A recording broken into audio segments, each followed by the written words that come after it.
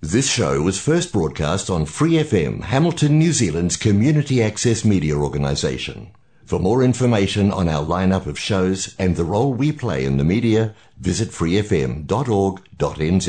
Hi, it's Vanessa from the Fighting Stigma Show on Free FM. Are you a Waikato local? Do you have an idea for a radio show? Do you want to try your hand at being a content creator on Free FM? If so, check out our website on freefm.org.nz or find Free FM on Facebook and get in touch. 现在时间，新西兰夏时制，晚间7点整。摇窗观世界，闭眼听风雨。怀卡托华人之声 Waikato Chinese Voices， 星月相伴，扫去一天的疲惫，忘掉所有的不开心，唯有希望与努力不可辜负。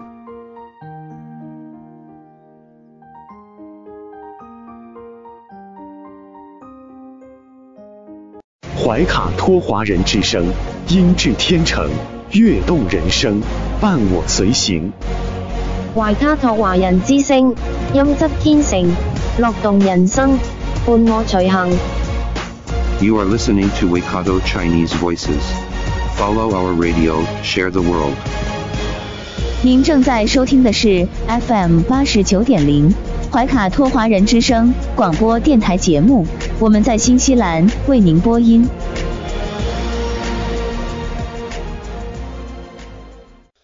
亲爱的听众朋友们，大家晚上好，感谢您的如约守候。现在时间是2021年12月6号，新西兰星期一晚上的7点钟。您正在收听的是我们通过 FM 89.0和中新华媒微信公众服务号为您并机播出的怀卡托华人之声黄金时段的华语广播电台节目。我是您熟悉的主播奥斯卡。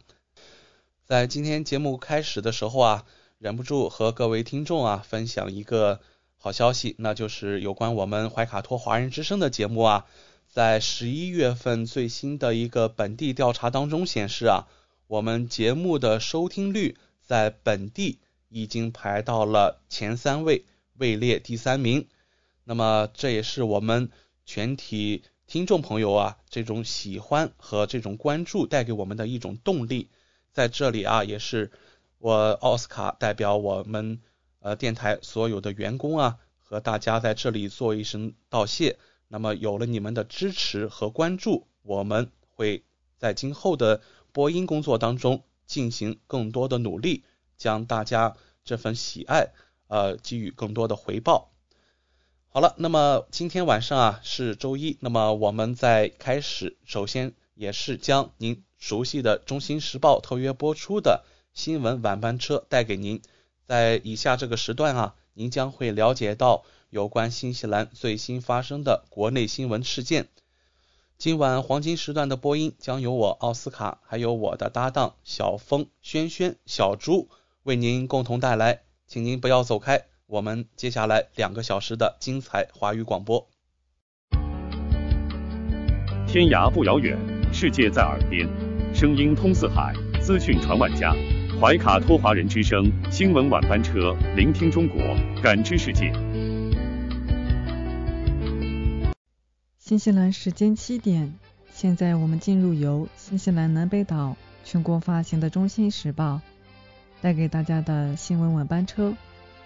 在接下来的10分钟里，小峰和奥斯卡与您一起回顾新西兰国内新闻。我们首先来看第一条消息。新西兰最新疫情动态发布。今天下午，卫生部再次以电子邮件的形式向外界发布疫情通报。今天全国新增135例，其中有125例来自奥克兰。剩下的病例来自全国2个地区，怀卡托新增8例，坎特伯雷新增2例。目前本轮德尔塔疫情的社区病例总数已达9171例。在今天新增的135例社区确诊中，有84例尚未确定感染源。目前一共有76人入院治疗，7人在 ICU 或 HDU。入院者的平均年龄为48岁。根据统计，目前新西兰的2剂疫苗接种率已达 88%。此外，奥克兰共有3123人正在居家隔离，其中有847名确诊者。下面来关注疫苗接种率。有关部门预计，新西兰将在圣诞节前，在符合条件的新西兰人中达到象征性的 90% 疫苗接种里程碑。相关部门的疫苗接种跟踪系统已经预测，到平安夜2针接种率将达到 90%， 希望卫生工作者持续的努力工作，疫苗证书的到来以及放宽限制所带来的动力将足以实现这一目标。上周五，卫生部门证实，奥克兰 90% 符合条件的人已经完全接种了疫苗。目前大约360万符合条件的新西兰人现在已经完全接种了疫苗，而390万人至少接种了1剂疫苗，还有将近28万5244人完全没有接种疫苗。只有4个地区卫生委员会，包括奥克兰、怀特玛塔、首都海岸以及坎特伯雷，达到了 90% 的2针接种阈值，包括南部大区和曼努考在内的几个地区医管局正在接近这一水平。这样的百分比有时并不能清楚地说明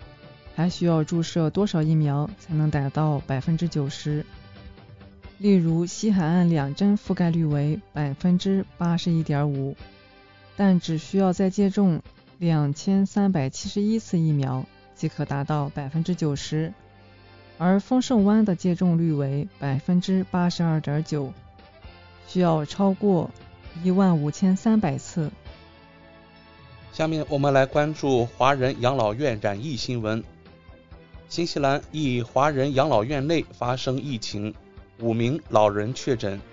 目前相关部门已经介入调查，疫情得到抑制，但暂未查出疫情源头。据养老院华人管理院长刘先生介绍，疫情发生后被隔离的3位老人均已痊愈，后确诊的2位老人确诊阳性后几乎没有症状。目前养老院对5位确诊老人一直保持密切观察和每日健康检查和检测，他们的身体状况良好稳定，一切完全按照防疫隔离管理。管理院长刘先生表示，这次疫情给养老院的所有人员带来不小的冲击和压力，但实践证明，无论是管理者还是员工，都经受住考验。在疫情面前，他们沉着应对，克服困难，精诚协作，互相鼓励，很快遏制了病毒的蔓延。在新西兰这样一个西方国家，华人用自己的行动让社会刮目相看。接下来我们来关注疫苗通行证。新西兰政府的态度现在来了一个180度的大转弯，外卖食品和饮料企业的员工不再需要强制接种新冠疫苗。2周前，工作场所关系和安全部长迈克尔·伍德表示，所有在餐饮服务业的工作人员都需要在周五进入新的交通灯系统之前，起码完成第1剂疫苗接种。但周五晚上，当局对于餐饮服务指南更改为，如果一家企业仅提供外卖食品和饮料，则员工无需接种疫苗。此外，如果企业选择不应用疫苗通行证，他们可以外卖。一位不愿意透露姓名的全国外卖连锁店老板在接受采访时说，政府最初的要求导致他不得不解雇2名未接种疫苗的全职员工，并且由于人员短缺的原因，让一家门店无法开张，这总共花费了企业大约2万纽币，并导致2名工人的情绪困扰。根据官方公布后的指导方针，该连锁店可以雇佣未接种疫苗的员工，但是被解雇的员工心烦意乱，现在想让他们回来却不行了。这名业主由于担心公众强烈反对，而希望保持匿名。他说，政府的行为对人们的心理健康的影响超过了新冠疫情造成的损害。他说他现在不再信任政府，政府不应该没有仔细考虑计划的方方面面的及其对人们生活的影响的情况下，就仓促制定计划。下面来关注库克岛疫情。就在库克群岛缓慢准备向游客重新开放其边境之际，这个南太平洋岛国周六确诊了其自新冠疫情开始以来的首例新冠肺炎病例。这个拥有大约 1.7 万人口的国家是全球疫苗接种率最高的国家之一，有 96% 符合接种条件的人口已接种2剂疫苗。该国总理马克布朗在一份声明中说，病毒是在一名周四与家人一起搭乘遣返航班回国，正在接受隔离的10岁男孩体内发现的。据悉，该男孩所乘坐的航班来自新西兰。库克群岛在疫情爆发之初就隔绝了与世界的联系，该国已宣布计划于1月14日恢复与新西兰之间的无隔离要求的旅行。以上就是今天新闻晚班车的内容，接下来将进入每周一晚上由纽华特产特约播出的一档有关新西兰特产的推荐栏目《纽华好物》。更多精彩马上回来。中新时报 Asia Pacific Times， 新西兰南北岛全国同步发行，关注天下，服务新华，即刻关注官方微信公众服务号中新华媒，在线读报、华语广播、视频报道，应有尽有。您关心的时政新闻，您关注的生活爆料，您想知道的商业资讯，您想了解的社会百态，离不开您的中新时报。上有天堂美景，下有纽华精品，品澳新美味，享时尚生活。纽华特产，生态领先，欢迎进入纽华好物花园，让我们一起种草吧！选全球特产，还看纽华好物。各位怀卡托华人之声中文广播的听众朋友，主播奥斯卡问候大家晚上好，感谢您继续关注我们的节目。从2021年开始，怀卡托华人之声迎来了一位全新的品牌嘉宾，我们请出新西兰纽华特产的好物推荐官，和收音机前和正在线上收听节目的新老朋友们认识一下。大家好，这里是纽华好物，我是你们的种草师小牛，今后就由我来给大家种草啦。小牛晚上好，很高兴在今后的每周一与您共同为听众朋友带来我们的纽华好物。没错，纽华好物是一档介绍新西兰本土特产的栏目，其中纽就是代表英文音译的纽西兰，也是华人朋友习惯发音的新西兰，而华自然就是中华大地了。纽华特产的名字太有意义了，收音机前和正在线上收听节目的听众朋友，通过哪些渠道可以了解我们纽华特产呢？纽华特产的官方网站是 3w.nzincn.com， 这个域名其实非常好记， NZ 代表新西兰英文简称，而 CN 是中国的英文简称，用 IN 连起来 NZINCN 其实就是新西兰在中国的意思。没错，还有一个更简单的办法，听众朋友，无论您用谷歌还是百度搜索纽华特产，点击排名第一个搜索结果就进入我们的官方网站了。是的，大家有什么不明白的也可以添加我们的微信号，纽华的汉语拼音全拼 NIUHUA， 很乐意为大家解答。当然大家还可以通过每周全国出版的中新时报醒目的位置，找到纽华特产最新最全的整版促销海报。线上购物的确是在疫情期间保证自己和他人健康的安全方式。小牛，我们消费者在纽华网上购物的时候，在支付环节也会更方便吗？是的，主持人这个问题，相信大家都很关心。数年以来，纽华特产与时俱进，在前期人民币、纽币银行转账的基础上，先后开发并上线银联支付、微信支付以及支付宝扫码支付。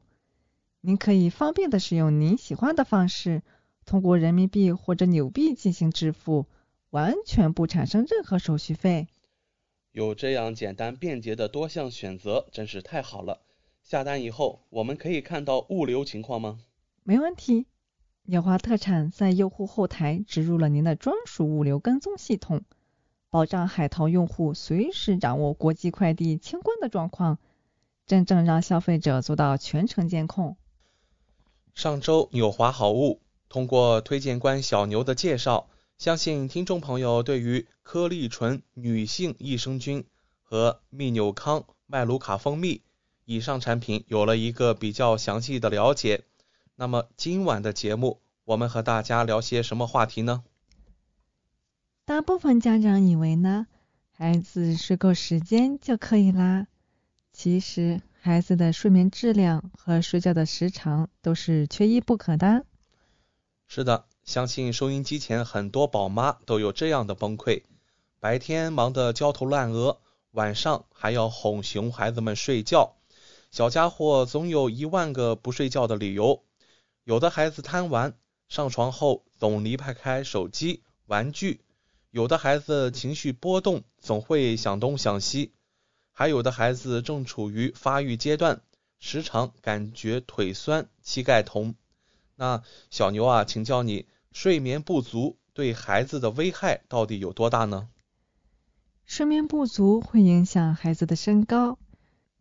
生长激素是脑垂体在睡眠过程中分泌，充足的睡眠是孩子身高增长的关键因素，还会影响他的免疫力。人体在深度睡眠时能产生很多免疫细胞和抗体，从而能增强抗病能力，还会影响他的智力发育。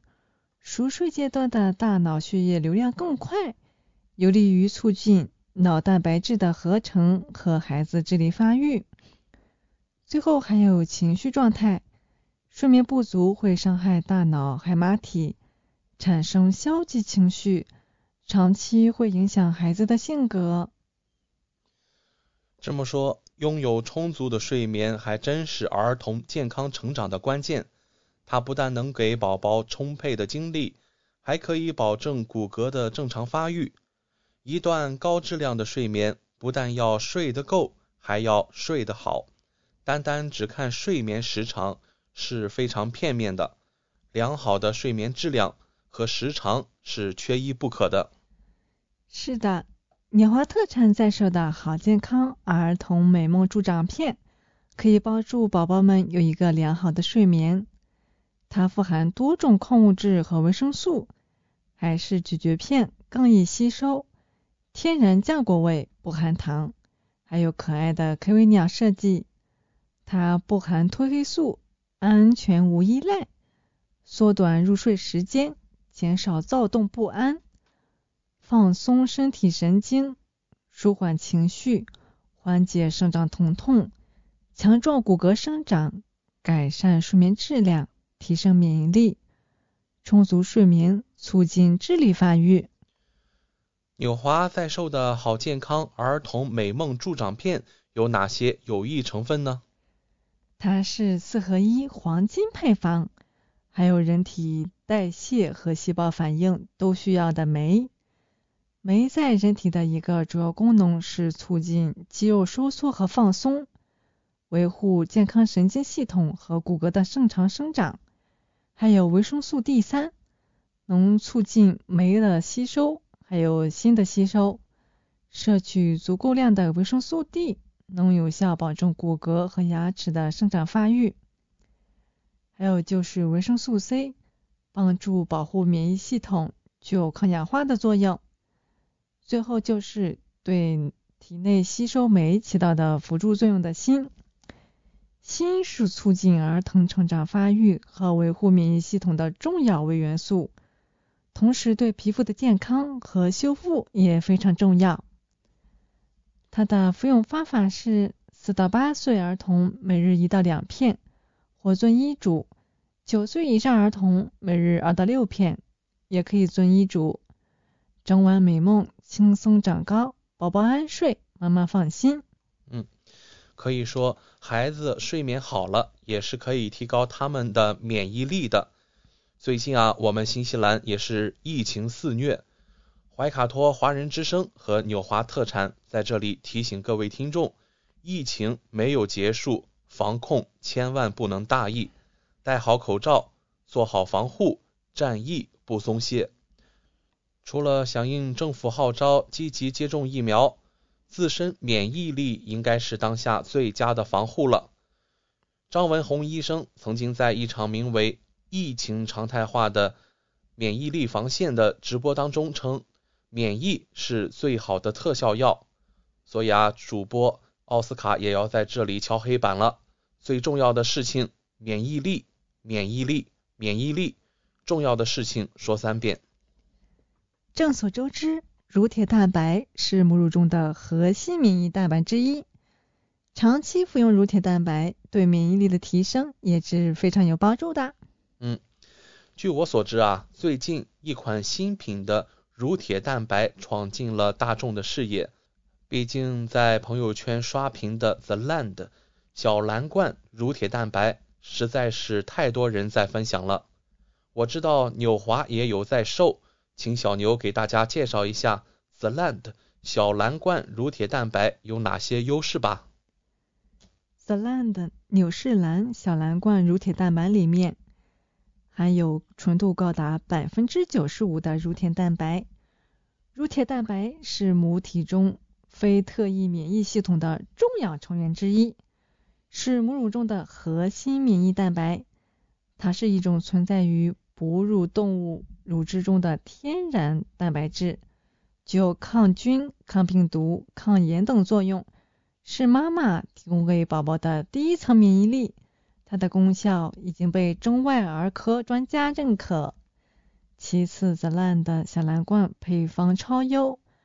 每袋都含有额外添加的顶级实验室杜邦的双益生菌，其中每100克产品分别含有1亿单位的 A 菌和1亿单位的 B 菌。2亿单位的益生菌含量使得小蓝罐成为行业同类产品中的佼佼者。嗜酸乳杆菌简称就是 A 菌， BB12 双歧杆菌的简称就是 B 菌。嗜酸乳杆菌能降低肠道有害菌，增加有益菌群，提高免疫自护力，有效定制小肠。BB12 双歧杆菌能调节有益菌，改善腹泻等肠胃健康问题，直达大肠。简单来说，乳铁蛋白将像爸爸在外面冲锋陷阵，杀灭细菌，而益生菌更像妈妈在家相夫教子，通过改善肠道菌群提高免疫力。2个人相辅相成，携手共同维护免疫力。此外，The Land 小蓝罐还特别添加了 GOS 益生元，它可以在人体内促进双益生菌生长和繁殖，形成微生态竞争优势，优化肠道微生态平衡，不容易便秘的同时还提高了免疫力，保持机体健康。乳益合一，自护力当然 up 啦。值得一提的是，除了上面说到的几种有效成分外， The Land 的小蓝罐能成为乳铁蛋白界的实力派，还在于其包含了多种复合维生素以及矿物质，维生素 A、维生素 D、维生素 C 还有钙，可以全方位的促进人体吸收，均衡健康成长。因此它也被称之为一款能真正吸收的乳铁蛋白。乳铁蛋白被称作免疫黄金奶，非常珍贵和稀缺。如何从牛奶中提取高纯度的乳铁蛋白，也成为乳铁蛋白补充剂能否发挥更好的功效的关键。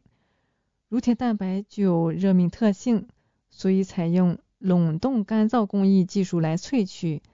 可以更有效地保留乳铁蛋白的天然活性，让它更好地发挥其保护作用。2017年7月，中国食品安全国家标准食品营养强化剂乳铁蛋白正式实施，对乳铁蛋白的理化指标进行明确规定，其中乳铁蛋白纯度为 95%，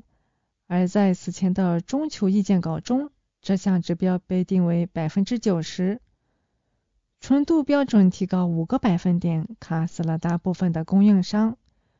有行业内人士透露，纯度由 90% 到 95% 确实很难达到，这对原奶和技术的要求很高，让国内外许多厂商望尘莫及。目前国际上仅有少数几个供应商能够达到这一要求。此外，Zeeland纽西兰还拥有许多新西兰、中国双重体系认证的资质证书，质量有保证，品牌也值得信赖。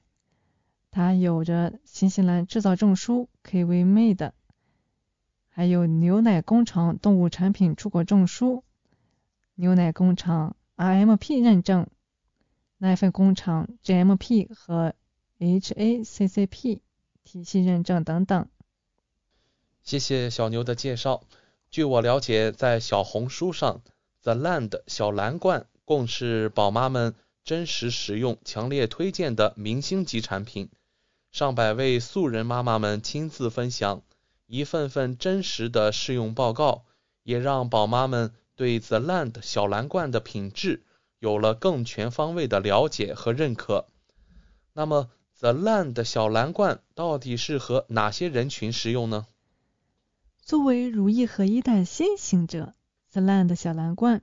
适合于几乎所有免疫力低下的人群，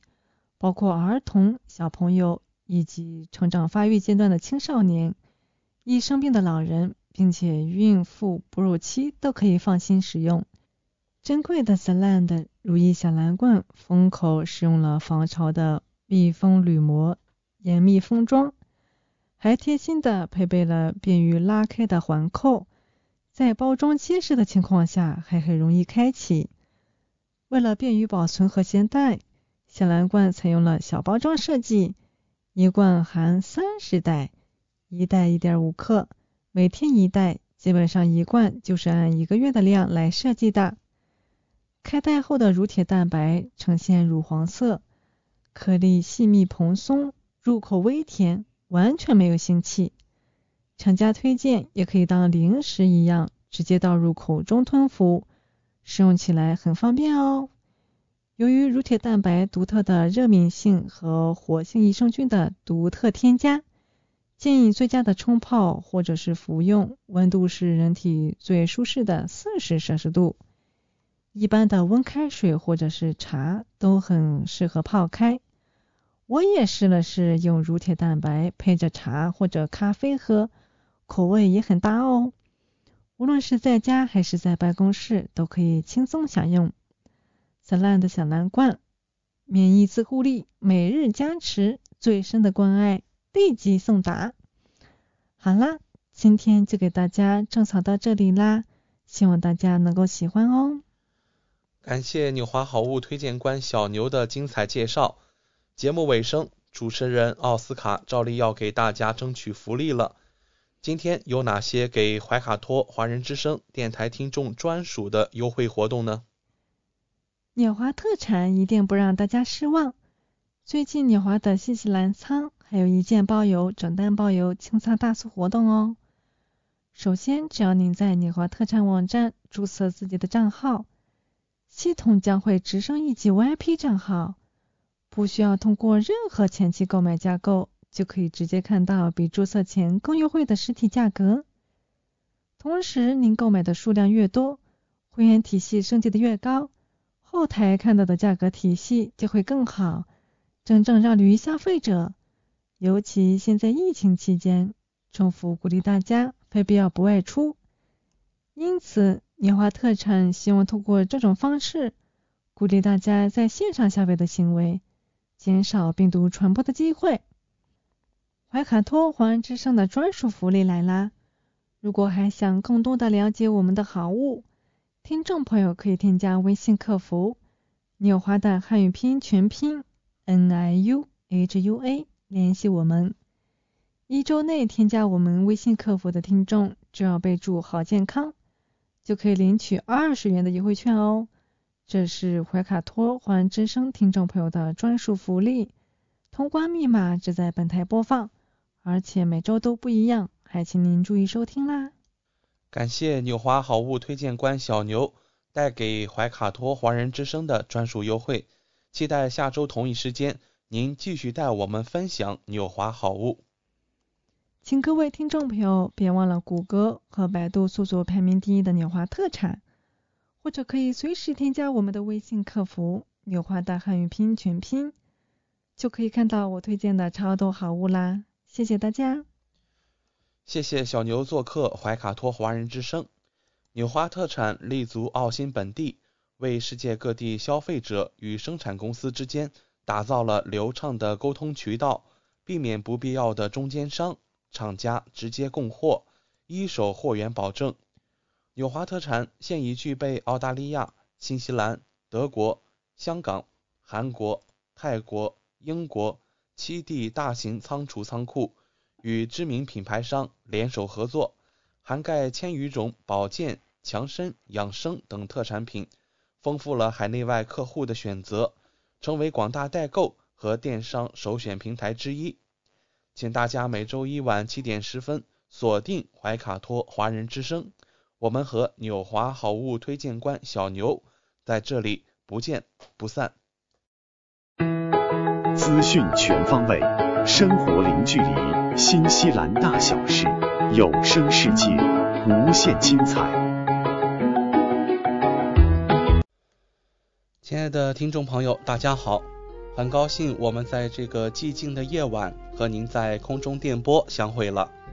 现在我们来到了新西兰大小事节目单元，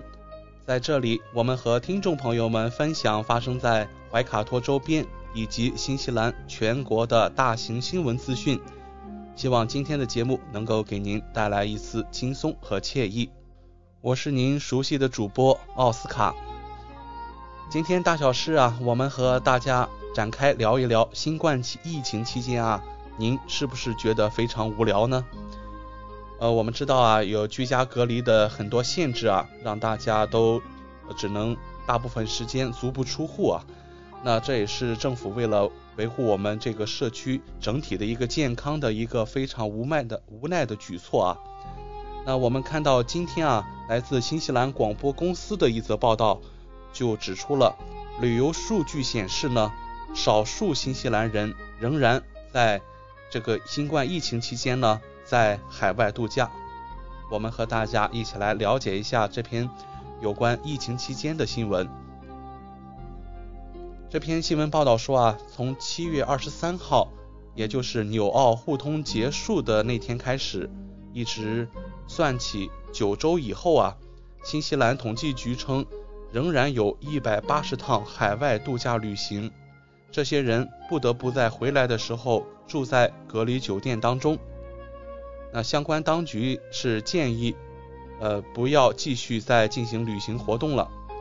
那这些数据是来自于旅客入境卡和人们勾选的出行旅行。上述数据还不包括8439名新西兰人前往库克群岛免隔离度假。新西兰与库克群岛的免隔离旅行持续到了8月17号。来自南太平洋另一个没有免隔离旅行的国家汤加，似乎仍在设法吸引着度假者，有108次旅行被认为是度假。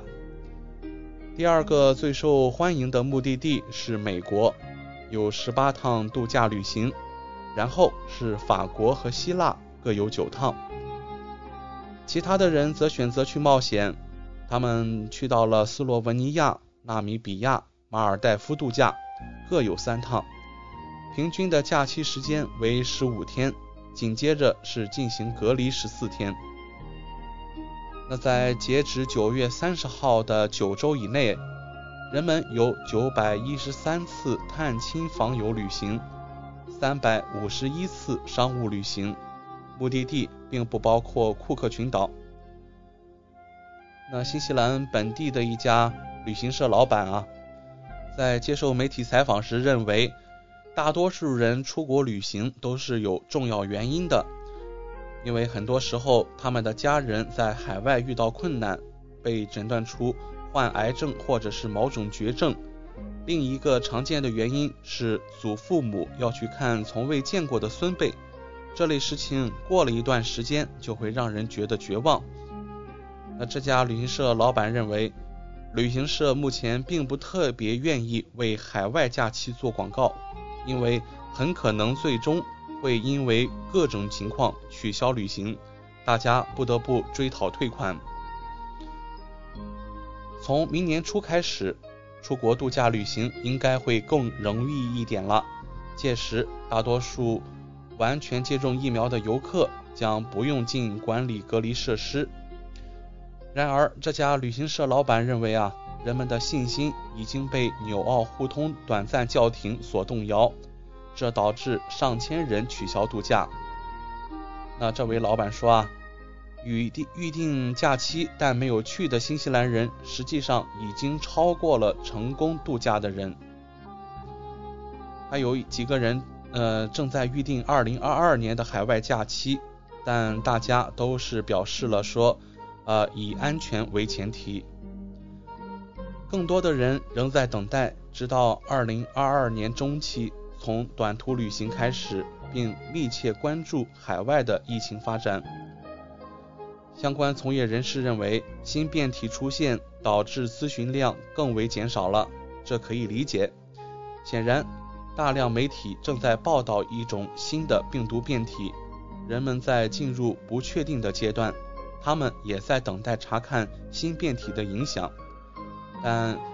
业内预计，人们很快将希望去度假。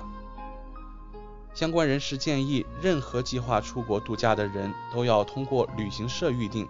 因为他们知道什么地方是安全的，以及在需要的时候可以进行退款。可以说疫情显然已经对新西兰人的生活造成了巨大的影响和破坏。更多的民众仍然是在观望这个病毒对于整个世界的影响。那还有一些人却在适当的时候就是在他们认为适当的时机发出自己的声音。就像昨天奥克兰的抗议游行，想必大家也都看到了，反抗者们占据了奥克兰市中心岛门的板球比赛场地，导致孩子们的比赛也是被迫取消了。在周六的这项抗议活动中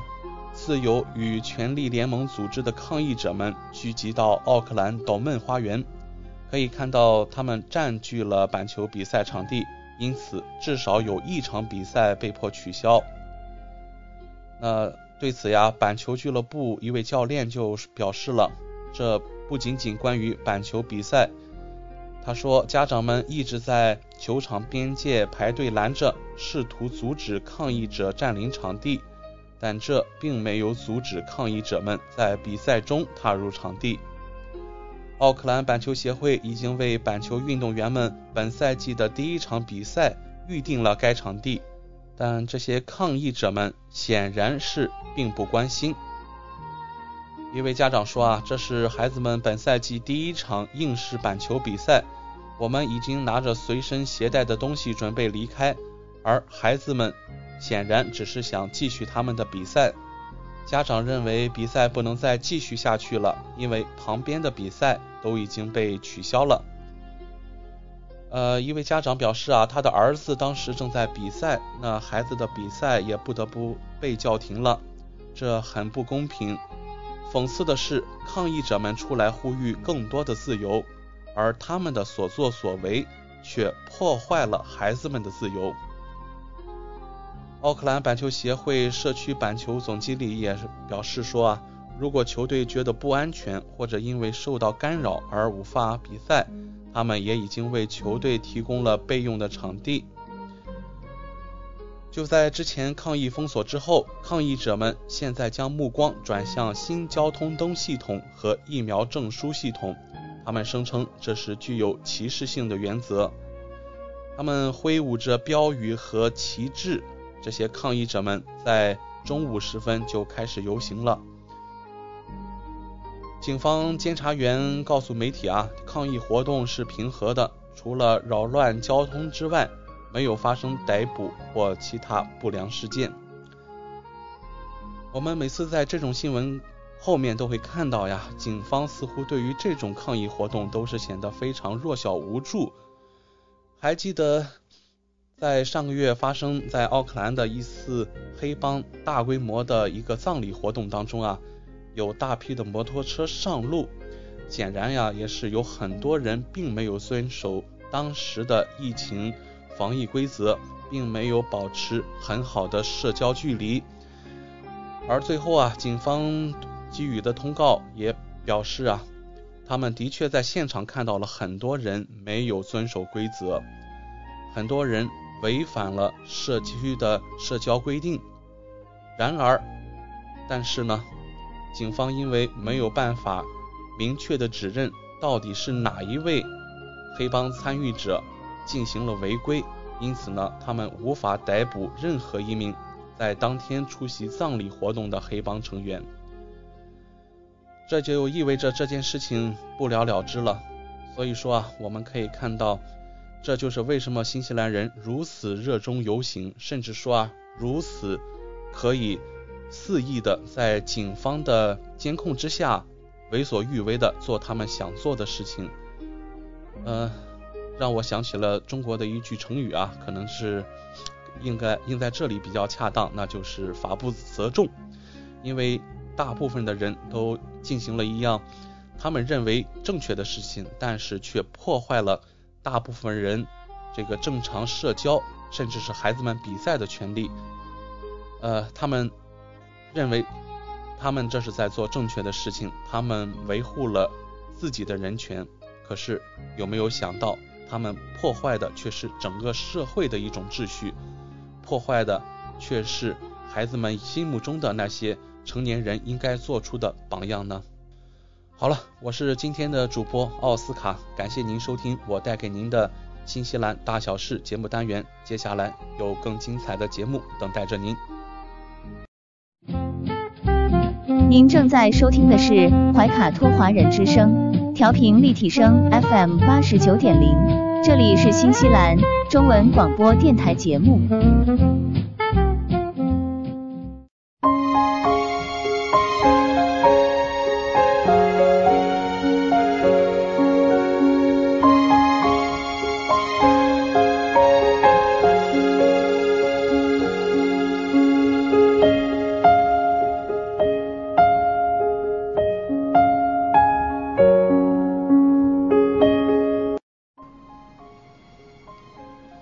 听众朋友们，新西兰怀卡托华人之声一直陪伴您，我是主持人萱萱。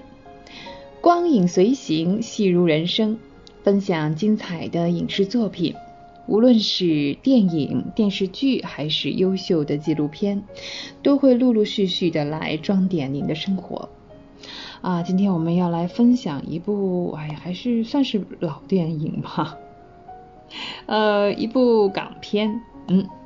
说起来这算是最好的港片之一在这么多年来看一说导演大家就耳熟能详，杜琪峰。电影的名字可能有的观众听说过是柔道龙虎榜柔道龙虎榜，这是2004年的作品。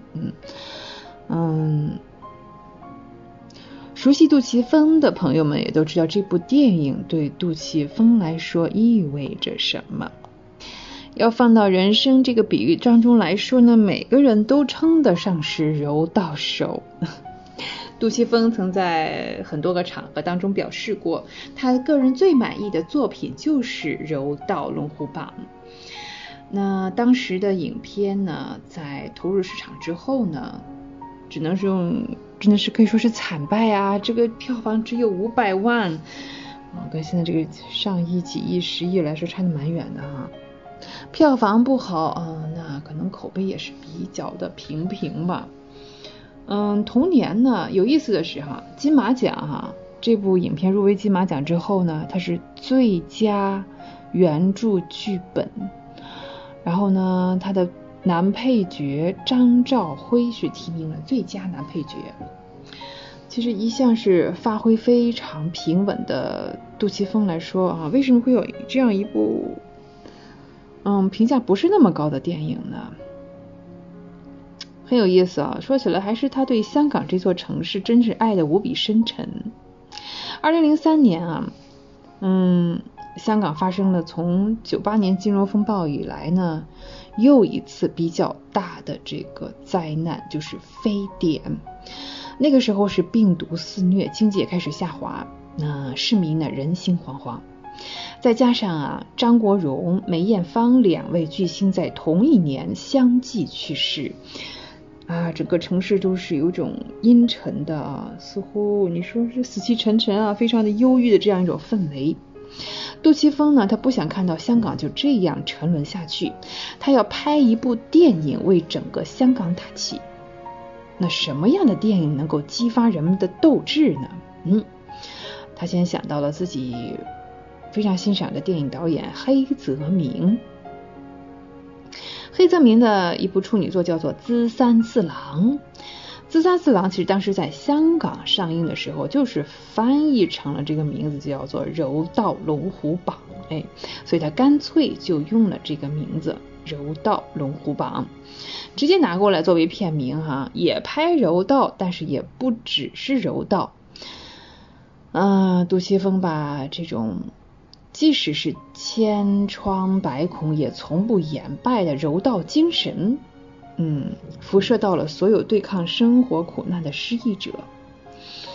影片当中的3位主角首先是古天乐，对，还有应采儿，还有郭富城。古天乐这个柔道小金刚是柔道界的翘楚因为视力衰退开始丧失斗志了，每天呢就是酗酒赌博这样子。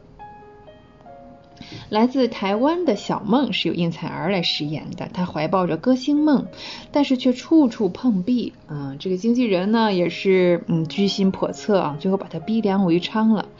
因为交不起房租呢，还被房东赶了出来，这样她来到酒吧来作为驻唱歌手这样。另外一位主角呢，郭富城演的是王东尼这样一个角色，他是四处挑战各种柔道高手。那古天乐饰演的司徒宝他为了和这个司徒宝打一仗也是费尽了心机。东尼和小梦呢，在奔向心中理想坎坷的这个路上，始终是斗志昂扬，跟这个司徒宝酗酒赌博不太一样并且帮助呢已经抛弃理想自暴自弃的司徒宝，让他走出阴影，走出了颓废。还有我们刚才提到的被提名最佳男配角的这个张兆辉先生，他饰演的是大蛮哥，虽然是有钱有势的黑老大，但是是重情重义。遇见潦倒的司徒宝，他偷钱他没有说我砍死你但是主动的把钱实际上就借给了这个司徒宝其实大蛮哥在年轻的时候也曾经是柔道小霸王他是一位过来人，但是那段岁月早已经离他而去。可是柔道所蕴含的那种江湖道义，他永远是记得。除了以上几位之外呢，杜琪峰将这种柔道的精神扩散至片中的所有的角色，以至于整部影片形成一种好神奇的景观好像这个城市里所有的人都是柔道手。就是我们刚才提到的人生当中呢，始终都是怎么说呢，你不前进你就要后退的柔道是梦想，是渴望，是生活的高山，也是永远的斗志。从故事上来看哈，这好像是有点励志那种什么鸡汤啊那种哈，但是杜琪峰他应该是不会走寻常路的，是吧？导演把叙述的重点放在人物的情绪和氛围当中，而不是情节啊，所以这个成片当中呢，有很多刻意的留白，就是让人去想象、去回味的。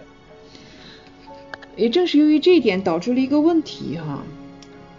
很多人观众啊在想啊，哎呀，这个柔道龙虎榜以为自己看的是一个动作片，结果呢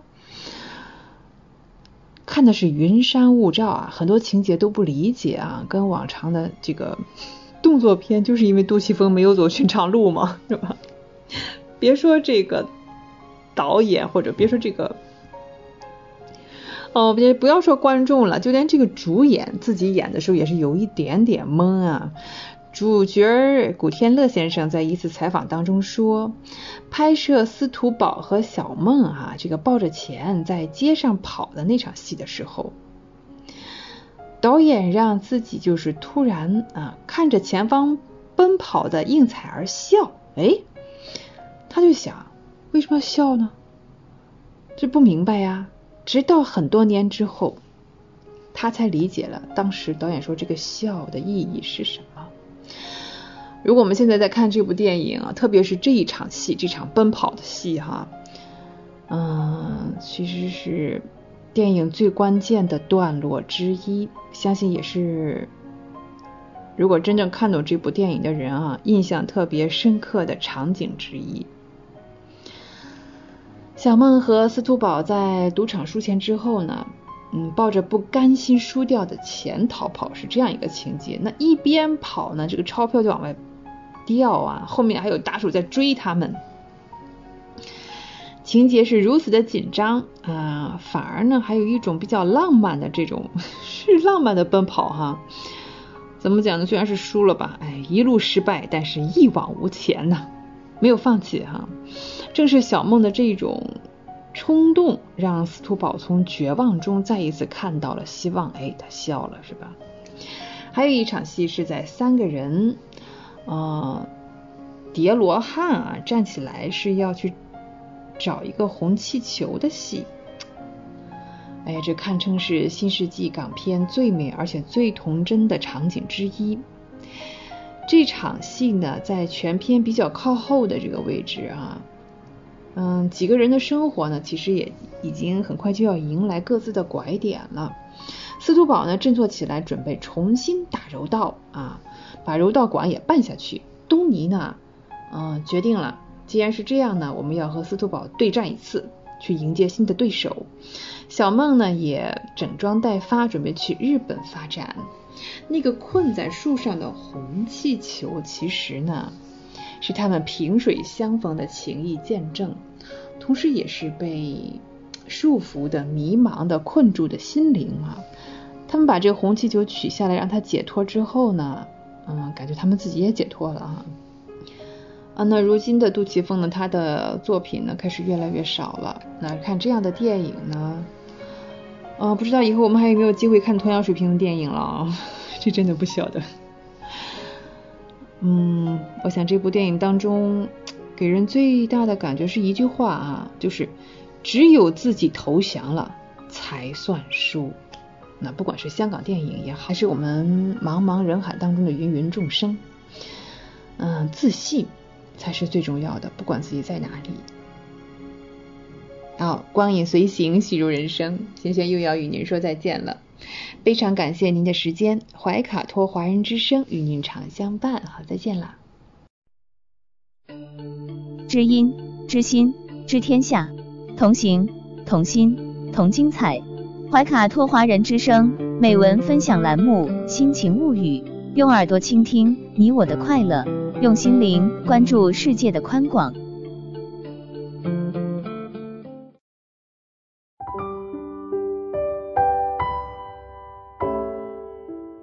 人民日报微信的读者朋友们，大家晚上好，这里是人民日报夜读。今天跟您分享的文章是：你烦恼的根源在于想的太多，却做的太少。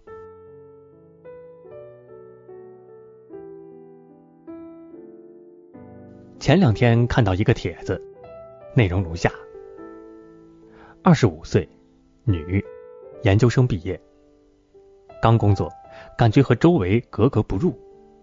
工作内容不喜欢，每天上班都好煎熬，性格内向，不会和领导同事打交道，做事提不起兴趣，只想窝在家里撸猫。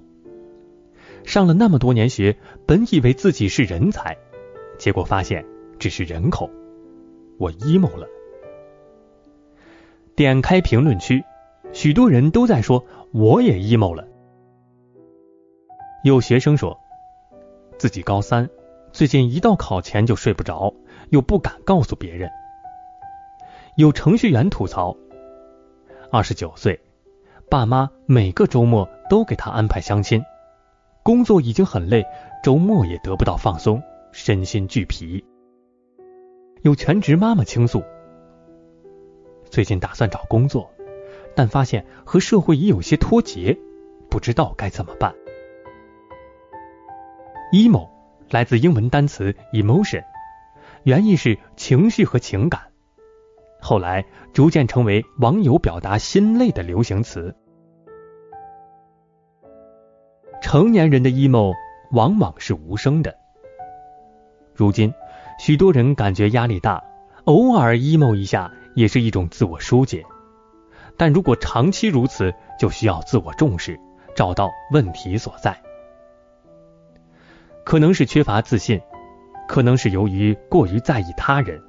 可能是对自己要求太高，还可能是做事过于看重结果。细看来，人之所以会烦恼，根源常常在于想的太多而做的太少。尝试探索新鲜事物，刚开始有些不顺，就怀疑自己是不是不适合这条路。工作中偶遇挫折，就把困难想得很大，越来越觉得难以克服，最后卡在那里，迟迟做不了决定，白白浪费时间。谈恋爱时，仅仅因为对方没有秒回微信就如坐针毡，直到收到了回复才能有所好转，心情随时骤变，空耗精力。太多人晚上想了1000条路，早上起来走原路。烦恼如果只是被我们拿来反复自我咀嚼，而不用行动去化解，那么它必定会像雪球一样越滚越大，最后压得我们喘不过气来。真正的高手都懂得，行动是治愈烦恼的良药。首先，要主动增强对生活的掌控力。很多人都有这样的经历，本来打算1小时完成工作，结果坐到电脑前就开小差，闲聊、抢红包、看八卦、刷短视频，回头一看，早已过了1小时。所以，从今天起，删除一些不怎么用的 APP， 少关注一些没有营养的信息，有意识的多做有意义的事儿，增强生活的掌控力，会让自己更自信。第二，量化自己的行动，让所做的事更容易坚持。有一位新人销售员，在办公桌上放了2个罐子，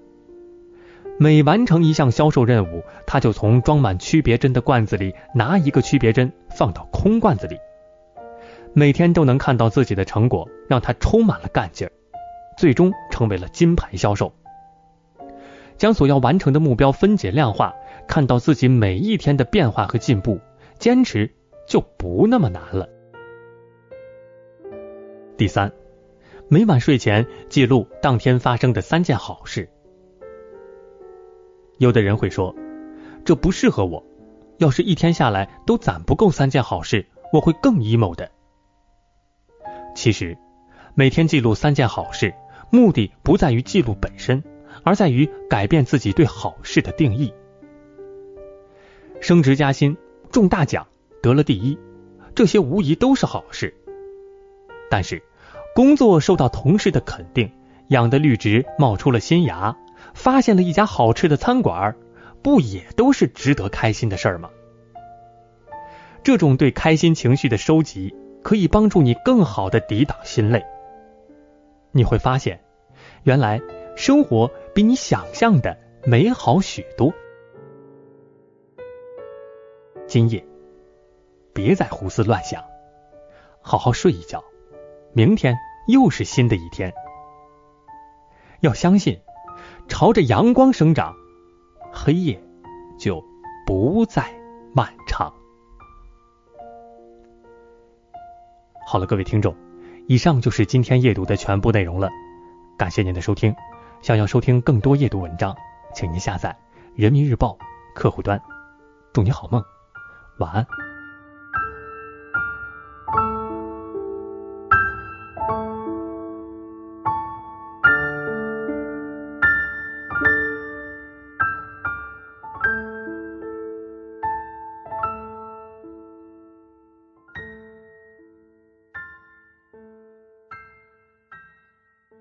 怀卡托华人之声，音质天成，悦动人生，伴我随行。懷卡托華人之聲，音質天成，樂動人生，伴我隨行。You are listening to Waikato Chinese Voices. Follow our radio, share the world. 您正在收听的是 FM 89.0怀卡托华人之声广播电台节目，我们在新西兰为您播音。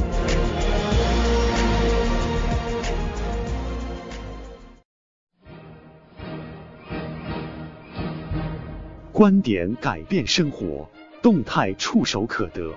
中新时报特约节目，全球新闻纵览，关注大千世界，传播价值资讯。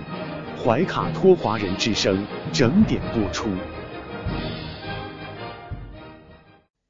家事、国事、天下事，事事关心。这里聚焦了社会的点点滴滴，最新最快的国内外政治经济动态，尽在每周一8点的全球新闻纵览。今晚直播间为您播报的主持人是小峰和奥斯卡。首先，我们来关注中国大陆新闻。习近平向2021从都国际论坛开幕式发表视频致辞。中国支持多边主义的决心不会改变，坚持互利共赢，坚持求同存异，坚持公平正义，坚持合作发展，为人类文明进步贡献智慧和力量。中办国办印发农村人均环境整治提升5年行动方案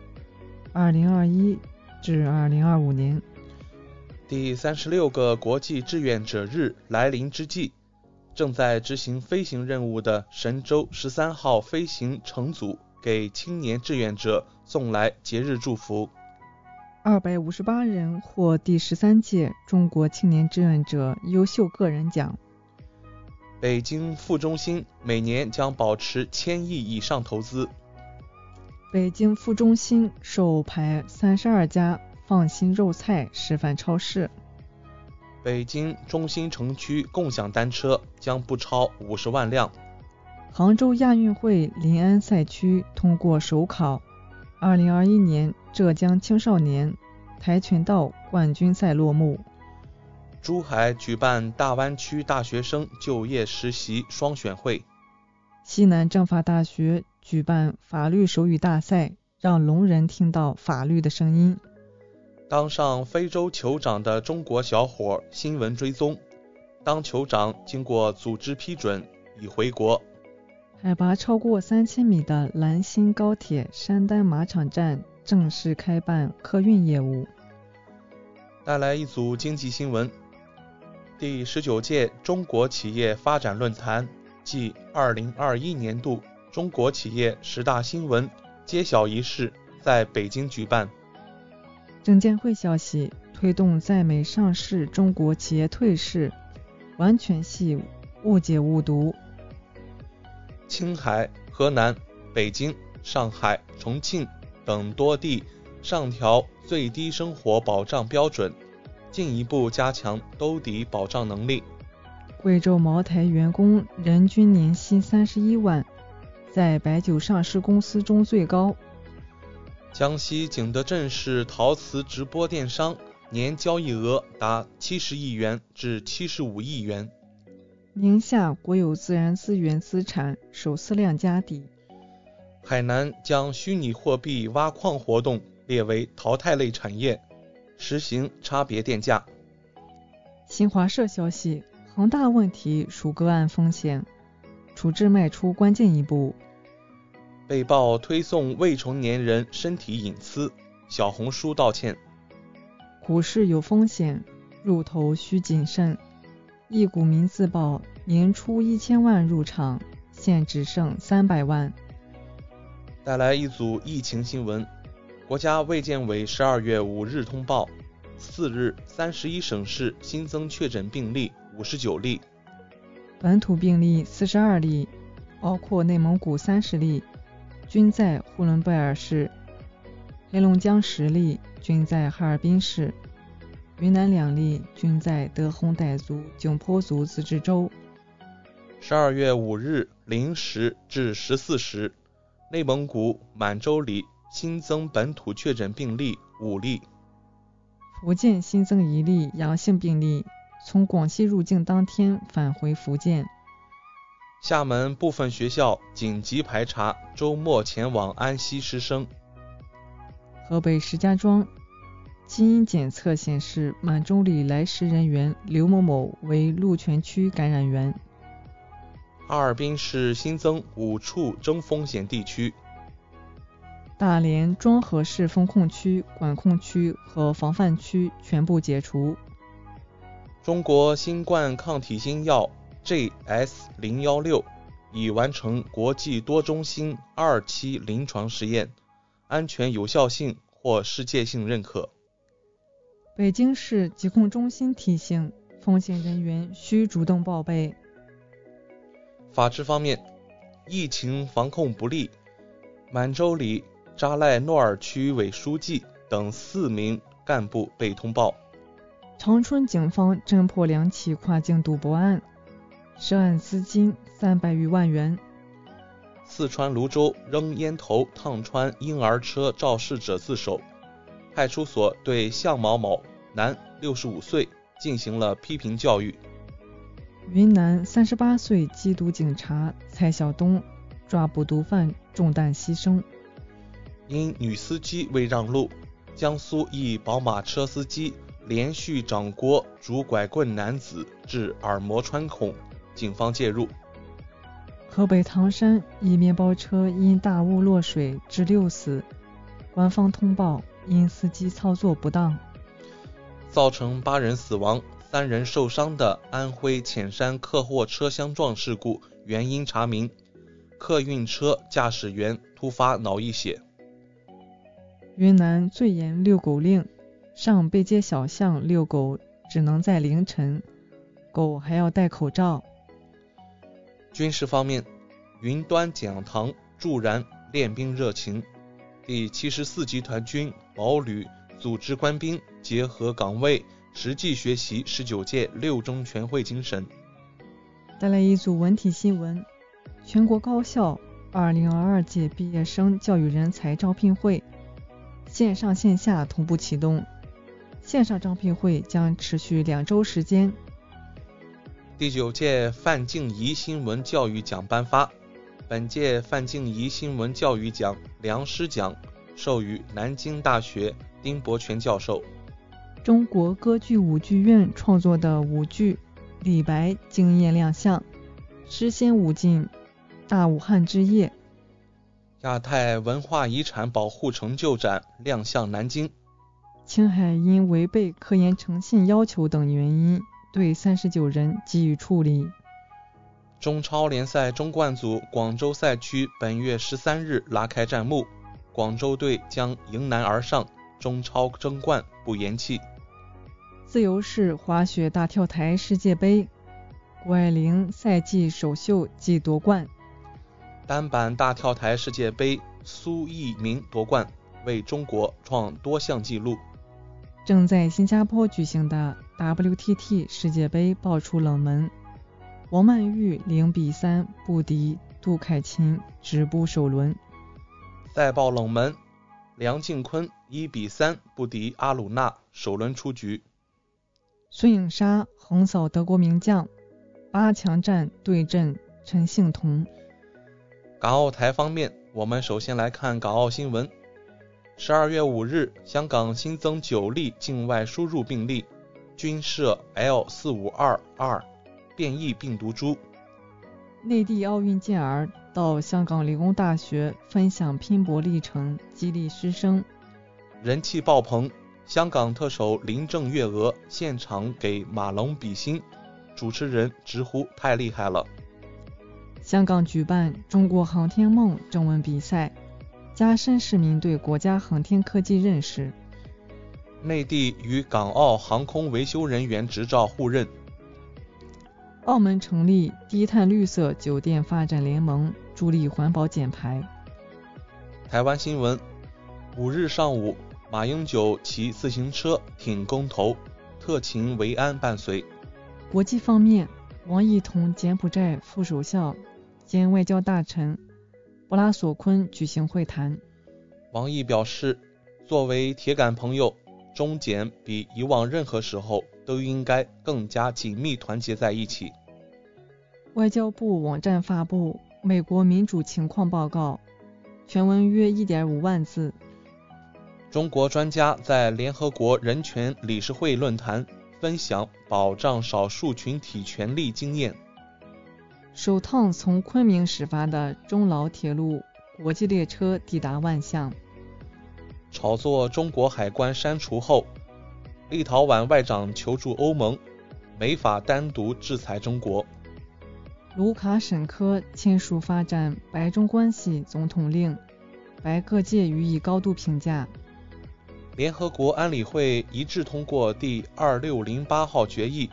再次延长打击索马里海盗授权3个月。截至北京时间12月5日21时22分，美国约翰斯霍普金斯大学统计数据显示，全球累计确诊265568091例，其中死亡5251758例。美国新冠累计确诊病例49052458例，累计死亡病例788205例。外国媒体消息，美军最高层出现新冠疫情，仅剩5人能在港工作。美军发动空袭，再致叙利亚多名平民伤亡，声称目标是基地组织。美国密歇根州校园枪击案嫌疑人父母被逮捕，买枪当圣诞礼送儿子，致4死7伤。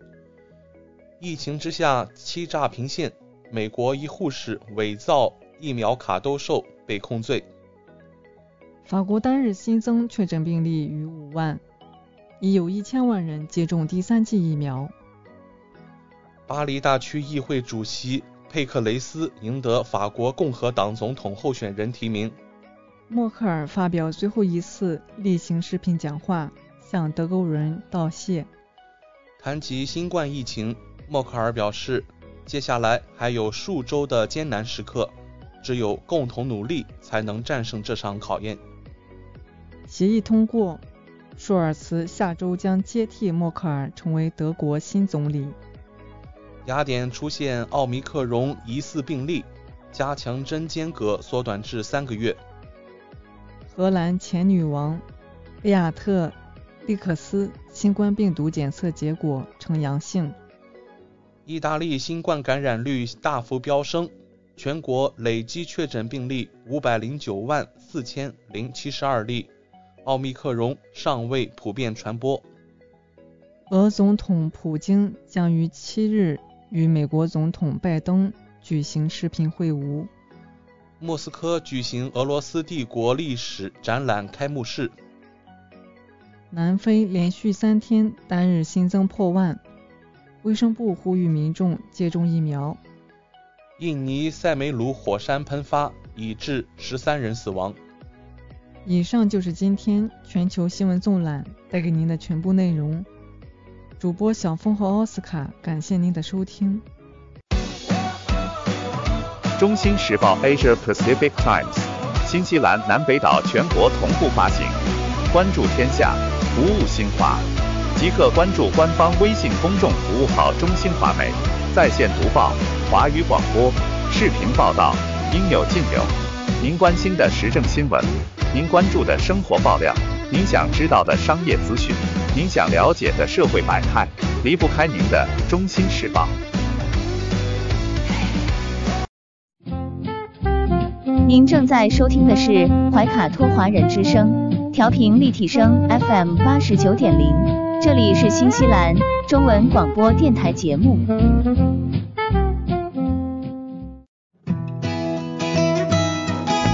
分享读书的快乐，重温经典的感动。怀卡托华人之声今天读书，甄选全球文坛精品，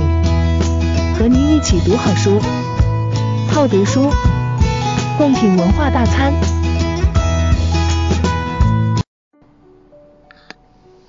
亲爱的听众朋友们，怀卡托华人之声正在播音，我是主持人萱萱。又到了今天读书这个小栏目的时间，每期与您分享值得阅读的好书好文，平淡质朴，娓娓道来，让大家在繁忙的工作生活之余来一点文化加餐。我们今天呢要打开这样一本书叫做《寿命》，作者是芷安，由人民文学出版社出版。这是一部芷安的长篇小说，里面的话有的写的很简单，但是回味无穷。他这样讲，他说我所得到的是我其实是想尽力避免的，我所追求的呢却又是无法企及的。我与我的事迹失之交臂，那里掩藏着我最深的爱。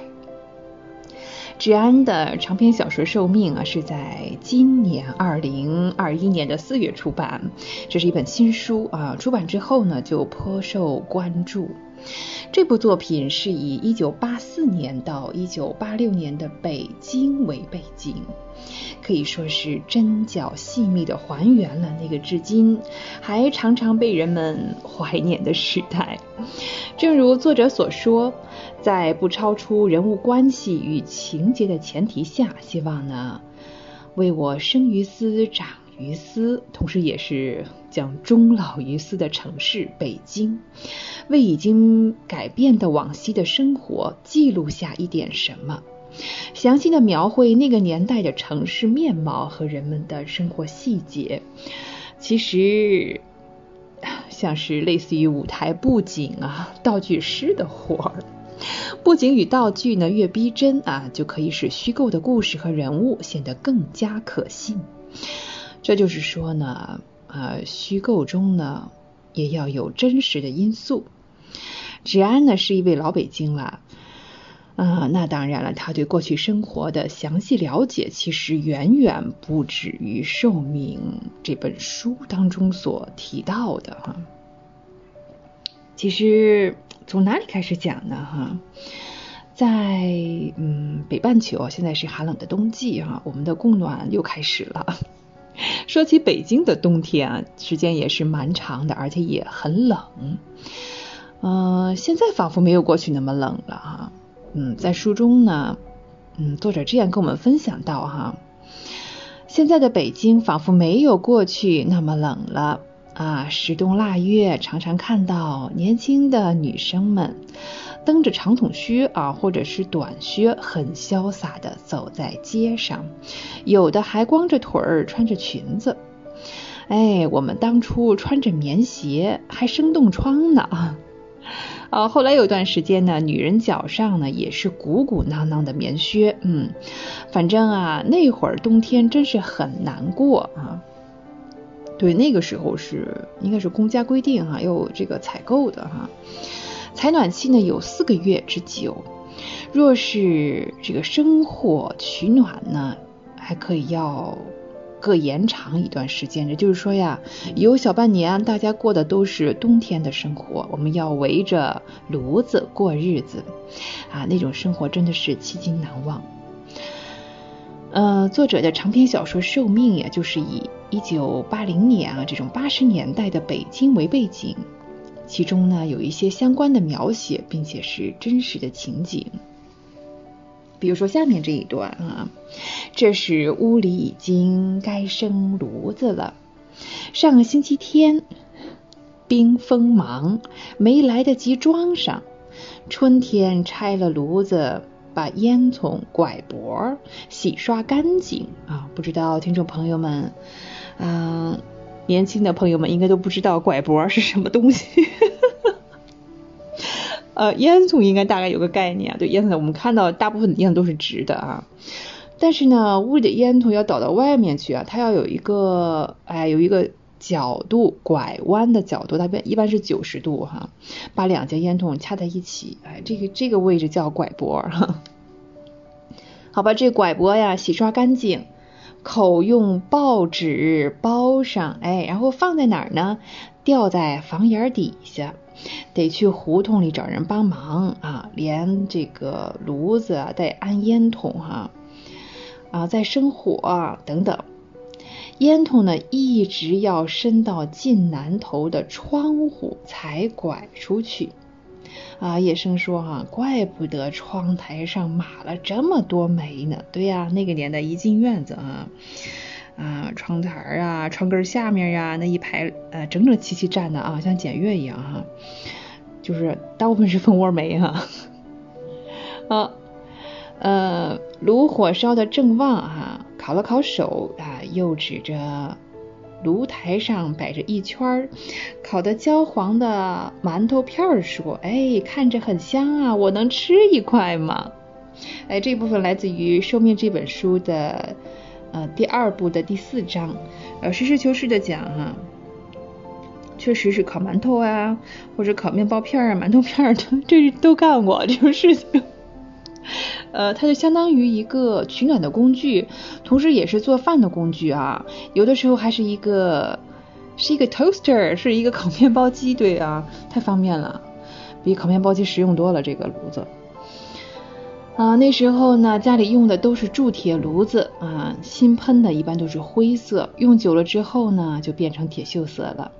下面呢有一个炉门，上面有炉台，一大一小2个炉圈中间呢还有一个炉盖。对，炉台与炉门呢相反的一端就是伸出一个向上的以及连口的这个烟筒还有一个封门。烟筒应该是铁皮的，有黑色或者是本色2种，颜色浅的呢可能稍微贵一点，但是呢更加的经久耐用。烟囱有整节的，还有半截的，还有我们刚才提到那个拐脖。对了，最早呢可能很多人烧的是煤球所以不是蜂窝煤这也是个技术活这个蜂窝煤这个炉子它是有配套的这个炉瓦如果这个炉瓦烧裂了也得换烟筒和这个拐脖呢都是一头稍粗一头稍细，安装时呢细头朝前插进下面一节的烟筒，然后呢还要用这个纸条把接缝糊上以免它就是走烟这样子。自家墙上的这个拉上铁丝把它固定一下。从窗户的高处装着有一个圆孔再伸出去直达房檐的外面。稍稍呢是里高外低所以这个口上一定呢又提到了这个东西拐脖，因为它要拐弯的时候改变方向就需要这个以免倒烟。对，那个时候家里常用的工具像火钳子铲子火钩子基本上都是铸铁的。蜂窝煤用的这个火钳子是用火箭加上来，对，添上这个，然后用火筷子还有这个通一通蜂窝煤上的眼儿，对，用火钩子呢再搂一下把这个炉灰可以搂出来，用火铲子再把这个炉灰铲走。啊，太好了啊，就像一个游戏一样啊，太好了，这是手动版的，实际操作的。如果看这个蜂窝煤的质量，如果蜂窝煤质量好的话呢，还好。那如果不好，可能就是黄土掺了很多，一烧完了还是整个的。蜂窝煤拿的时候呢，它烧完了，还是从上面把它取走。如果烧完能烧碎的那种，可能是煤比较多的啊，质量比较好的，可以从下面啊，就像用炉铲走。我们刚才提了，炉台上可以烤这个馒头呀，甚至还可以烤白薯等等。一般呢，家里总是坐着一壶开水，对，随时可以喝，它有保温的功能呢。炉子周围呢还可以挡一些铁皮的板呢。这个时候呢，如果冬天洗的衣服啊晾在外面不太容易干，可以放在这里啊晾干一下或者烘干一下。春天的时候，如果烧煤呢，看似是我们讲着说就是很好玩很温馨的一件事情，但事实上屋子里面是比较脏的，空气也是比较脏的，它肯定是要有灰的，产生这个烟尘啊。一家是这样，家家这样，那整座城市呢？对呀，这空气污染的也不轻啊。到了晚上呢，马路上的能见度也是比较差的，路灯也很昏暗，这个呼吸起来，对呀，到了嗓子里也不舒服哈。所以可见我们现在呢，现在是用这个集体供热啊，或者是用电来供热啊，等等啊。低碳环保的方式是越来越多，我们的生活越来越进步了，比起这是上个世纪的80年代哦，40年以前啊，很快呀。好，我们刚才聊了很多老北京80年代煤与火的一些回忆哈。时间的关系呢，寿命这本书呢，我们今天先分享到这里。以上就是本期的今天读书，有温度，会思考，爱生活。我是萱萱，下期节目我们再会，再见。地球是我们既神秘又熟悉的家园，走过了40多亿年的奇妙旅程。怀卡托华人之声地球传奇，了解我们对地球的探索，文明的兴衰简史，环境与人类的关系，科技的发展进步，开启一段各方角色在地球舞台演绎的故事。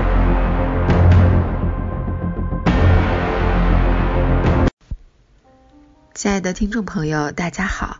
新西兰周一的晚上，感谢您继续守候怀卡托华人之声，我是主持人小朱。今天地球传奇节目里，我们要和听众朋友们一起来分享这个星期即将迎来的几个主要纪念日，它们分别是12月7日，也就是明天的中国24节气之一大雪，本周二同一天的国际民航日，12月9日本周四的世界足球日，12月10日本周五的世界人权日，还有12月11日本周六的国际山岳日。接下来怀卡托华人之声的主播小朱就和您分享这一周精彩纷呈的节日。2021年中国天文年历显示，北京时间12月7日5时57分将迎来大雪节气，标志着仲冬时节开始。此时节，中国越来越多的地区会迎来降雪，雪后气温下降，寒冷加剧，公众要注意防寒保暖，避免流感等疾病侵扰。每年公历12月7日或8日，太阳到达黄金255度时，大雪节气开始。它是24节气中第21个节气，也是冬季的第3个节气。所谓大雪，是指至此而雪盛，预示着雪将由小到大，降雪天数和降雪量比小雪节气增多，特别是在强冷空气前沿，冷暖空气交汇的地区，雪会下得很大，范围也更广。大雪期间，中国北方大部分地区气温都会降到0摄氏度以下，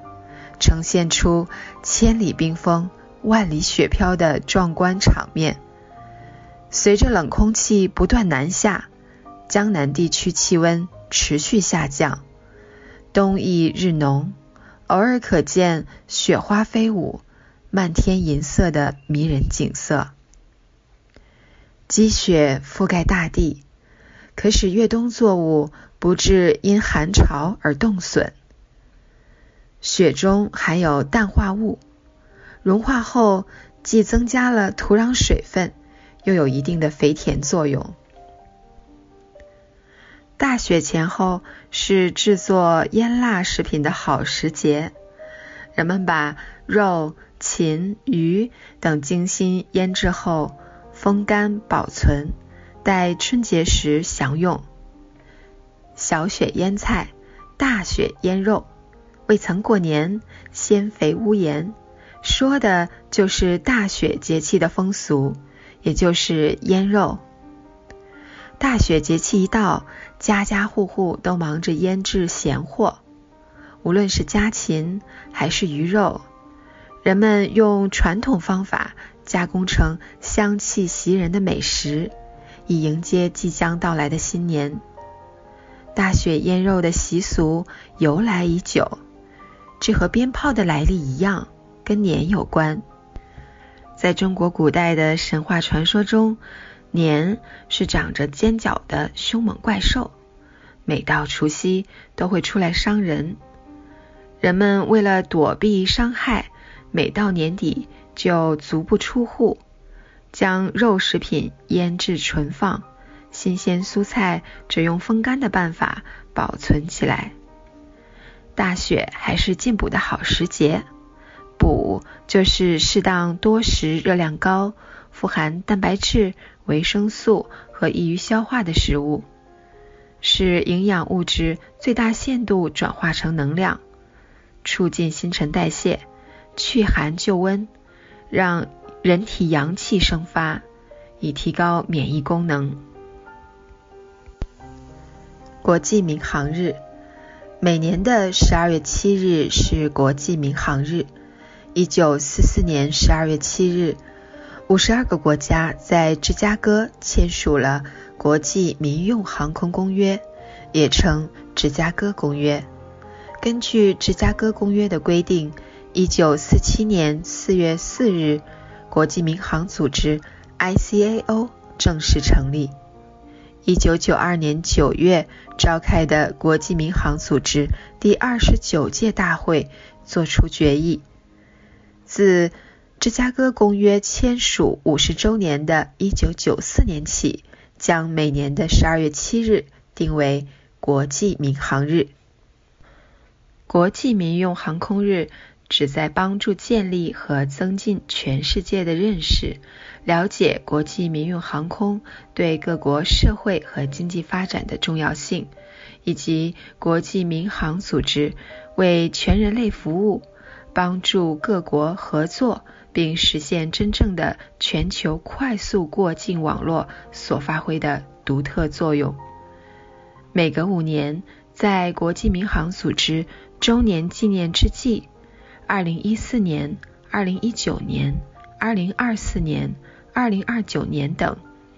国际民航组织理事会为国际民航日议定一个特定的周年主题。理事会代表们还为这些周年纪念日之间的整个4年间隔期选择一个国际民航日主题。理事会已决定从现在起到2023年的主题定为为全球航空发展推进创新。对创新的承诺一直是航空业的核心，它帮助了各国通过国际民航组织实现航空安全、安保、效率以及国际运行的经济和环境可持续性方面的持续绩效改进。在我们走出大流行病后，以更佳方式重建之时，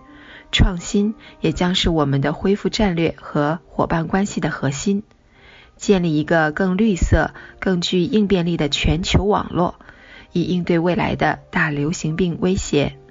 这一网络也将更为可靠，借由航空连通性为现代社会带来重大的社会经济效益。展望大流行病之后的世界，创新将成为正在来临的航空新时代的核心。自主航空器、可再生能源和推进能源、亚轨道飞行、人工智能、增材制造、大数据、区块链和许多其他令人兴奋的发展，都将改变我们所知的飞行面貌。世界足球日，1863年12月26日，英国成立了世界第一个足球协会——英格兰足球协会。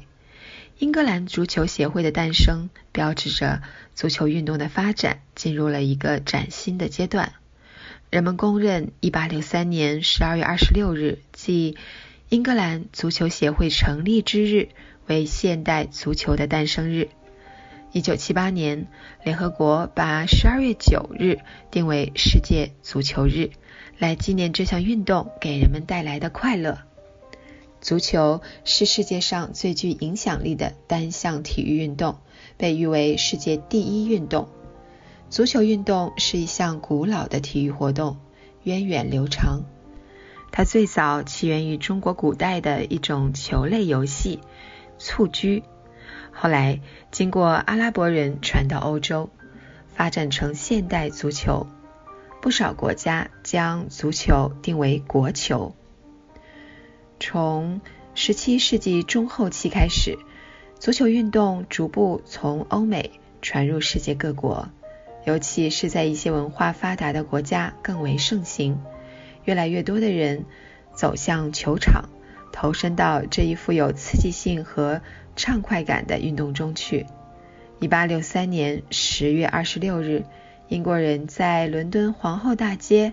弗里马森旅馆成立了世界第一个足球协会——英格兰足球协会。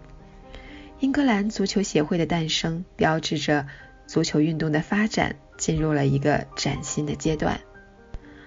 怀卡托华人之声在这里也期待疫情早日结束，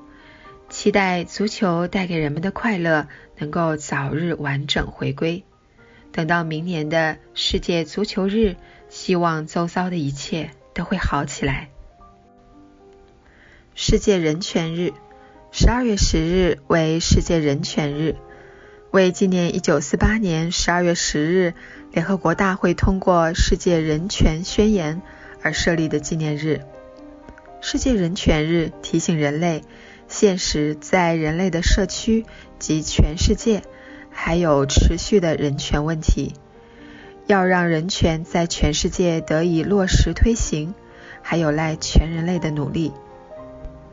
现如今，在西方，动辄以民主、人权给中国扣帽子的时候，中国用自己的治理方式为这两个西方舶来词找到了民众最接受的注脚。中国民众也更理解鞋子合不合脚，只有自己才知道这句俗语的真谛。就在昨天，中国国务院新闻办公室发布的《中国的民主白皮书》指出，在中国，人权得到充分尊重和有效保障，人民幸福生活是最大的人权。与此同时，近年来中国所倡导的一些理念，如构建人类命运共同体，以发展促进人权，在人权领域促进合作共赢等，被纳入国际人权话语体系，打破了过去某些西方国家的人权话语垄断。怀卡托华人之声认同的观点是，世界各国人民都有对美好生活的追求，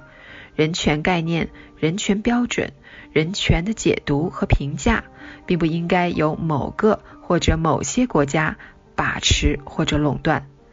实现人权目标的路径是多种多样的，并不存在简单划一的模式，不可能照抄、照搬或者强加于人。世界山岳日。12月11日是世界山岳日。在地球上，山地面积占陆地面积的近1/3，连绵的山丘馈赠给人类的不仅有震撼的美景，还有丰富的资源和物产。2003年，联合国将每年的12月11日设立为国际山丘日，旨在唤起国际社会对山区的重视。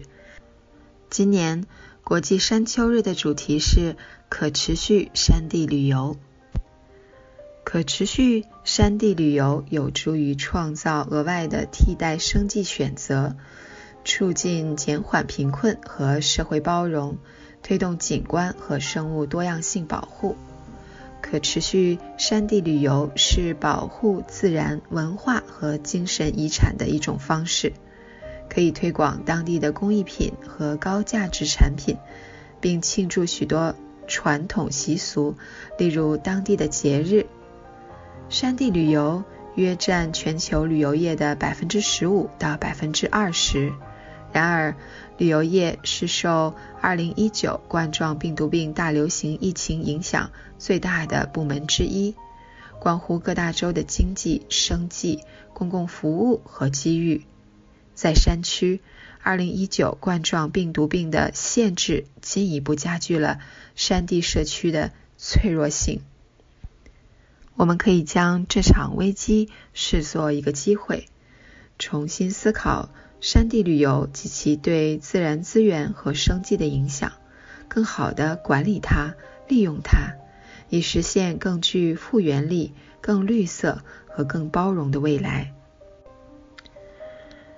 那么今天我们的地球传奇就和大家聊到这里，希望这短短的10几分钟，主播小猪可以带给听众朋友一些有趣的话题和知识，能够引起大家的共鸣。马上呢，我们就会进入深受听众朋友们喜欢的生活百科，主持人会和大家一起探索和发现隐藏在日常生活中的趣味知识和实用技巧。不要走开，精彩稍后继续。聆听我的声音，精彩您的生活，美妙无处不在。怀卡托华人之声，生活百科。怀卡托华人之声中文广播的听众朋友们，我是主持人小峰，我是奥斯卡。感谢大家今晚的陪伴。现在来到了我们今天黄金时段华语播音的最后一个单元生活百科。这是一个充满了生活小智慧的专题时间，主持人在这里和大家分享各种各样的趣味日常小窍门，让您在生活中更加得心应手。随着年龄的增长，身体会出现许多的改变，其中肠胃功能的下降是非常明显的。到一定年纪后，大部分听众开始重视起了养生。是的，而且各种养生知识上都说吃素才能有益身体健康，活着更长久。这就导致很多的人渐渐变得很少吃肉，甚至不吃肉。其实呢，这样的做法是不对的。适量吃素对身体是有好处的，但也不能做得太过。长期吃素的话，身体就会出现营养不良，导致免疫力下降了，更容易引发疾病。根据数据统计，每6个老年人当中就有1人存在营养不良的情况，所以吃肉是很有必要的。相信很多怀卡托华人之声的听众朋友想要了解，为什么年龄越大越要多吃肉呢？日本的一位医学权威曾写过一本书，叫做50岁之后别再粗茶淡饭。它主要的目的是为了提醒人们注重营养的均衡。很多人年纪越大，吃肉的频率就越来越小，而吃得越清淡，人体的老化程度就越严重。一味的吃素对身体的影响是非常大的，特别是对中老年人而言，五谷杂粮以及蔬菜中的营养物质是有限的，像铁、以及部分氨基酸、脂肪等等人体必需的物质，植物提供的非常有限。长期吃素就会导致人体出现缺铁性贫血以及各种维生素缺乏。时间一长，人体的免疫力就会下降，患上心肌梗塞等疾病的概率就会增加，早死的风险也会上升2倍左右。所以吃肉是很有必要的。根据医生建议，中老年人群可以多吃这3种肉，更有助于身体健康。第一种要推荐的就是鱼肉了。鱼的种类很多，但部分的鱼肉都是比较健康的，比如草鱼、蕨鱼、鲤鱼等。鱼肉中含有的脂肪结非常少啊，含有大量的不饱和脂肪酸，能有效地降低人体内的血液粘稠度，预防心脑血管疾病的发生。鱼肉中还含有丰富的矿物质元素，具有预防甲状腺疾病以及老年痴呆的作用。鱼肉中还含有叶酸以及维生素 B， 对于高血压患者也十分的友好。50岁左右的中老年人经常吃鱼，对身体十分有利。第二种就是鸡肉，鸡肉中的脂肪含量也是比较少的，蛋白质含量居多，而且极易被人体吸收，而且还有对人体非常重要的卵磷脂，能有效地促进人体大脑以及多个器官的发育。在中医上，鸡肉还具有温中益气、保健脾胃的作用。第三种要推荐的就是牛肉了。牛肉中含有丰富的蛋白质，其中含有的氨基酸比猪肉更优质，能有效提高人体的抗病能力。牛肉中还富含氨基酸，能促进肌肉的生长，有效的强健体魄。牛肉中维生素 B6 的含量非常丰富，这种维生素是人体不可缺少的一种，对人体的免疫系统以及新陈代谢都有非常重要的作用。中老年人常吃牛肉也是一种养生的方式，中老年人在生活中可以经常食用这些肉类，对身体的健康很有好处。当然，过度吃肉也是不行的，健康的饮食讲究的是营养均衡，这样才能保证身体的正常运转。在生活中应该减少食用肥肉以及含有大量胆固醇的肉类，多吃的话会增加患有心血管疾病的风险，不利于身体健康。当今社会随着电子产品的兴起，人们的眼睛越来越用眼过多，长时间用眼后必须要有足够的时间来恢复，以免引起眼睛酸痛、红肿及肿胀，甚至会导致眼睛刺痛感。那么今晚的节目，我们和怀卡托华人之声的听众朋友们一起再来聊一聊，为什么眼睛会出现刺痛感呢？那第一个可能的原因啊，就是患上了结膜炎。结膜炎具有很强的传染性，这是因为受到了病毒、细菌、真菌或衣原体感染所致，同时伴有眼睛发红、分泌物增多等症状。此类人群应该及时就医，同时要进行结膜刮片检查，查出病因之后再针对性的治疗。然后就是过度用眼，若长时间看电脑或者玩手机的话，眼睛会出现刺痛感，这是因为眼睛没有得到充分的休息引起的。每次用眼45分钟，需要闭眼休息10分钟，或者远眺看看绿色植物。也可以抽出5分钟的时间做做眼睛保健操，对眼睛周围进行按摩，能促进局部的血液循环，缓解眼睛不适感。第三种可能的原因是受到了病毒感染。俗话说，眼睛是心灵的窗户，但是眼睛却非常脆弱。当受到病毒感染时，就会让眼睛出现严重的症状，比如当患者流感时会引起眼睛的刺痛，同时伴有全身发热，应该及时去医院，在医生的指导下合理使用抗病毒药物，有必要的话选择抗生素治疗。还有就是异物进入了眼睛，若是在大风天气出门的话，灰尘可能进入眼睛里，从而引起刺痛感，甚至会把眼睛划伤，增加其疼痛感。应该尽快去医院把眼睛里面的异物清理干净。若是眼睛里面进入小飞虫，千万不要用力揉眼睛，可以通过咳嗽的方式排出异物。大风天气出门，尽量戴上防护眼镜，并且选择合适的滴眼液来保护眼睛。还有一种可能是患上了其他疾病，有一些疾病的并发症，如全身性的感染、鼻窦炎或者高血压，这些都会引起眼睛的刺痛感和疼痛。此类人群应该及时找出病因，然后针对性的治疗，来消除眼睛的刺痛感。下面是怀卡托华人之声给出的温馨提示：每天晚上睡觉前可以使用热毛巾对双眼进行热敷，能够加快局部的微循环。每次的热敷时间控制在15分钟左右即可，但是温度不能过高，不然会烫伤局部皮肤。另外要让眼睛多休息，减少玩手机和电脑的时间。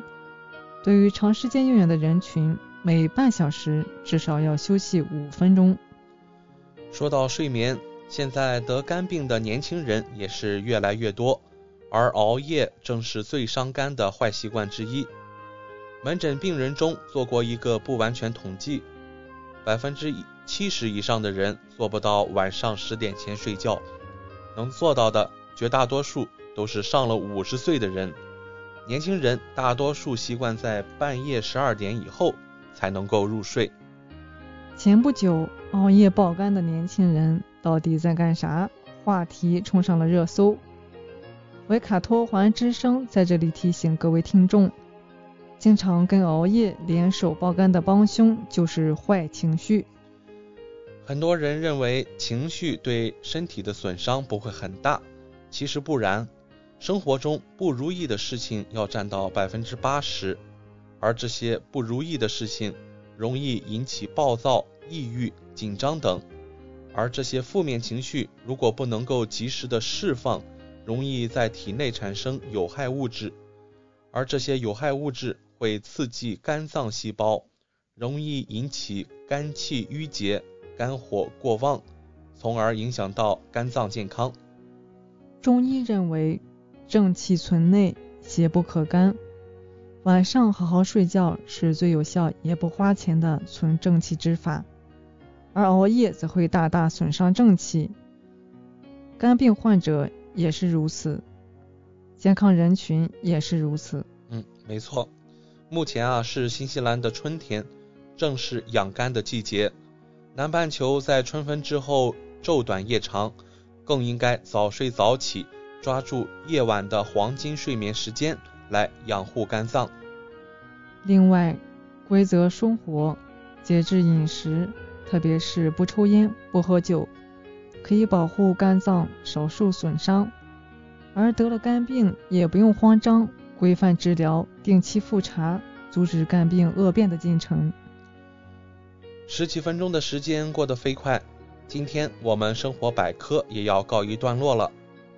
希望主播小峰和奥斯卡在这里的分享，让大家感受到了来自日常生活方方面面的乐趣。谢谢您的收听。好的，听众朋友们，时间来到了晚上快要9点钟，那在星期一的晚上，我们和您一起分享一下未来一周的怀卡托天气情况。我们看到未来一周您将会迎来一个多雨的季节，